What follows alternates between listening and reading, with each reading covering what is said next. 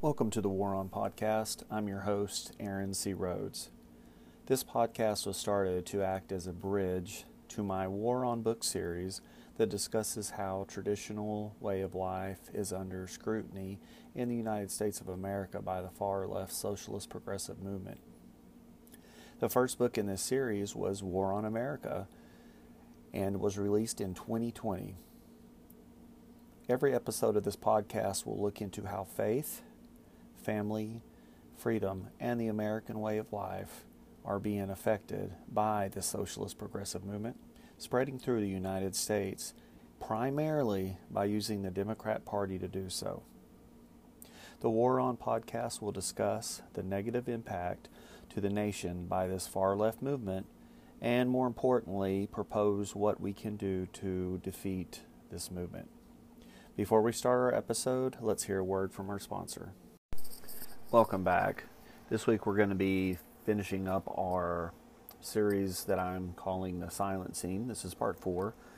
This will deal with how the authoritarian socialists running the Democratic Party are trying to stop multi-party politics.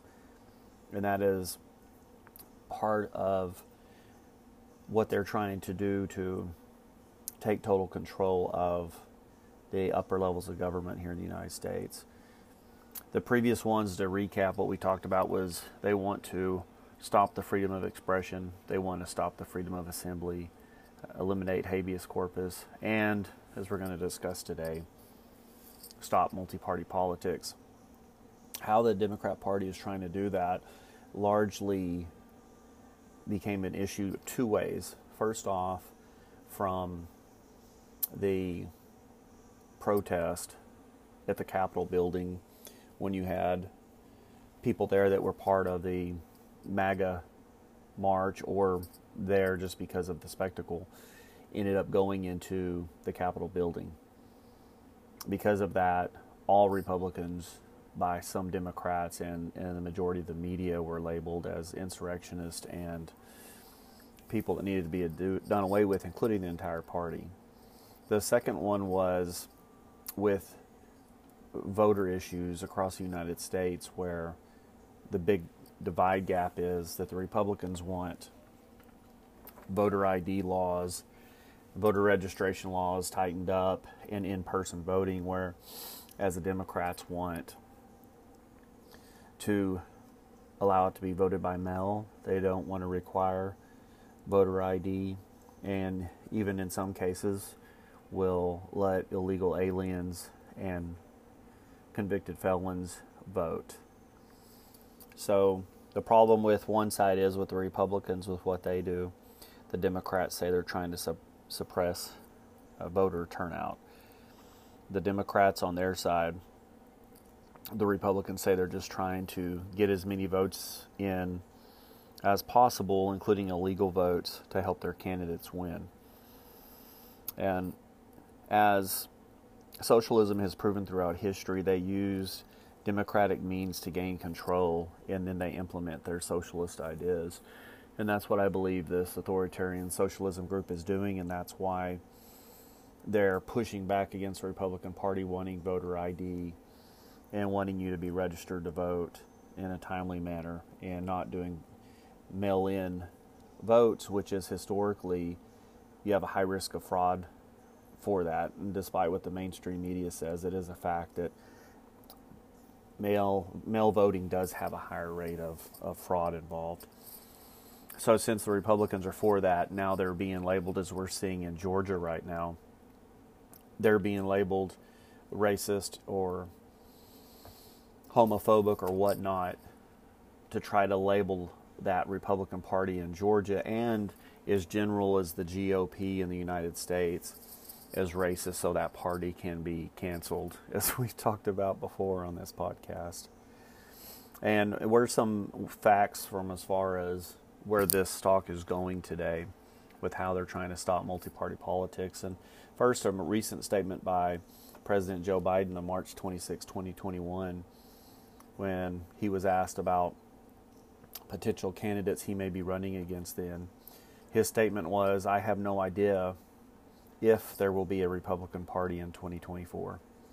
And some may say that he was talking about the debate going on in the Republican Party now, if you're going to have the Donald Trump wing run it or if you're going to have a more conservative group run it.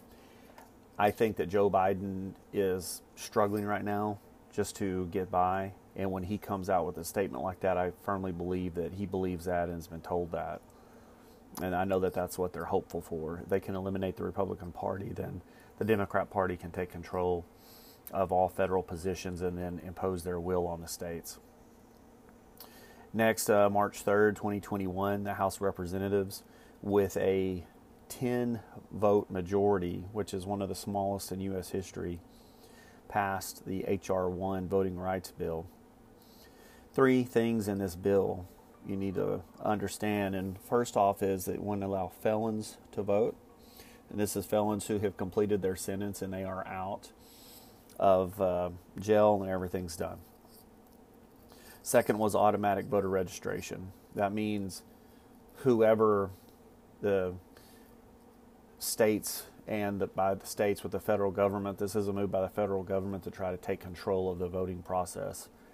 And they will determine who is automatically registered to vote, meaning what we just talked about earlier was illegal aliens. That's right.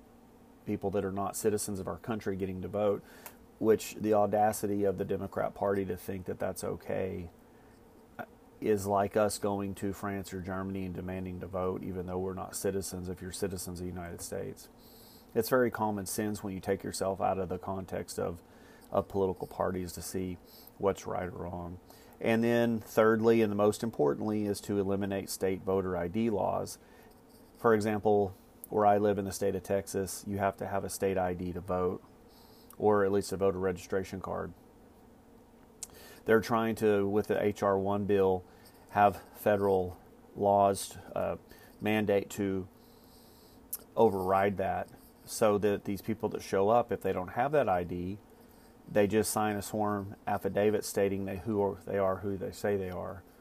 And that is the potential for massive fraud, and also the potential to allow the Democrat Party to stay in charge, gain control and stay in charge for good. That's why that bill is so bad. And that's going to have to be a big reason why hopefully the H.R. 1 bill doesn't pass, as we're still seeing the negative implications from losing the 2 Senate seats in the state of Georgia, because the Senate now is openly discussing doing away with a filibuster. If they do that, then this will go into law, and we are going to definitely have a big fight on our hands as far as keeping our voting process legitimate. They then want to eliminate dark money, so large donors will have to be identified. This is so the Democrats say to create a matching system for small donors. So this is what the Democrats say. They say that wealthy people that vote Republican, these billionaires, go out and give millions and millions of dollars in dark money that they don't have to be identified for, and they can give larger amounts. And they far give more dollars than the small donor, the everyday person. The flip side of that is that if someone has their funds and they want to donate to a party and they want to do it in secrecy where they're not exposed, then that should be allowed to do. For example, we just had a lot of people in the state of Texas be openly identified by wonderful U.S. congressmen from San Antonio who started naming donors that were giving to President Donald Trump's 2020 re-election campaign and trying to get people to go boycott and riot, protest at their places of business. This included restaurants and other places of normal business. So you have to know that this is a double-sided sword for the Democrat Party, that they want these donors identified who's giving big money primarily to Republicans, right? And then they also want to eliminate it, usually based off of fear here, it seems like to me, so that they won't be identified off of the guise of, well, let's make it fair for the the middle class Americans out there, lower class Americans that want to give $1, that they're not outspent by someone with a lot of money. And then finally, The Atlantic in September 10th, 2020, by Mr. Tom Nichols, another fraud Republican who says he was a lifelong Republican and then turned thanks to Trump, which is not true. I mean, come on. Mr. Nichols is a middle-aged man and he doesn't know what party he belongs to by now. I think you could go talk to most 20-year-olds and they know where they're at, especially when they're in their 30s and for sure when they're in their 40s. This is just a guise to try to look like Republicans are turning against each other when this gentleman never was. Anyways, he said the Republican Party is not worth saving. So you can see the bricks are being put in place to try to move towards having just a one-party system. First off, changing voter laws to where the Democrats gain control federally and then never have to extinguish that control by allowing felons to vote who, by projections, would vote for the Democrat, eliminating state voter ID law so anyone could show up and vote, even though anything else we have to do in life, even to fly on a plane or whatnot, you have to show proof of who you are. But when we're the most important thing we do as a citizen is to go vote. We're not going to require that same kind of checks and balances to make sure people that are showing up are legitimate.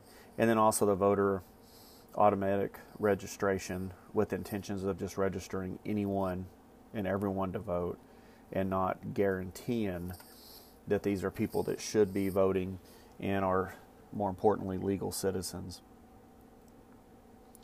And they want to do this by also exposing folks that are giving money, large sums of money to Republicans, as they claim is dark money, so that they will be in fear to give money and also to eliminate their ability to give.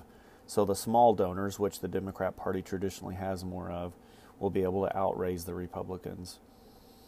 And even their leader, President Joe Biden, coming out saying that he didn't know if there would be a Republican Party in 2024. So as you can see, with the authoritarian socialist, as we've pointed out on this silencing 4-part series, is that they definitely are trying to suppress the freedom of expression, stop the freedom of assembly, stop habeas corpus, and to stop multi-party politics. And this is why I say this group leading the Democrat Party is not democratic socialists like they claim. They're authoritarian socialists with a goal of taking control of the federal government through democratic means and then suppressing their will on the American public, who will then have no way to change it.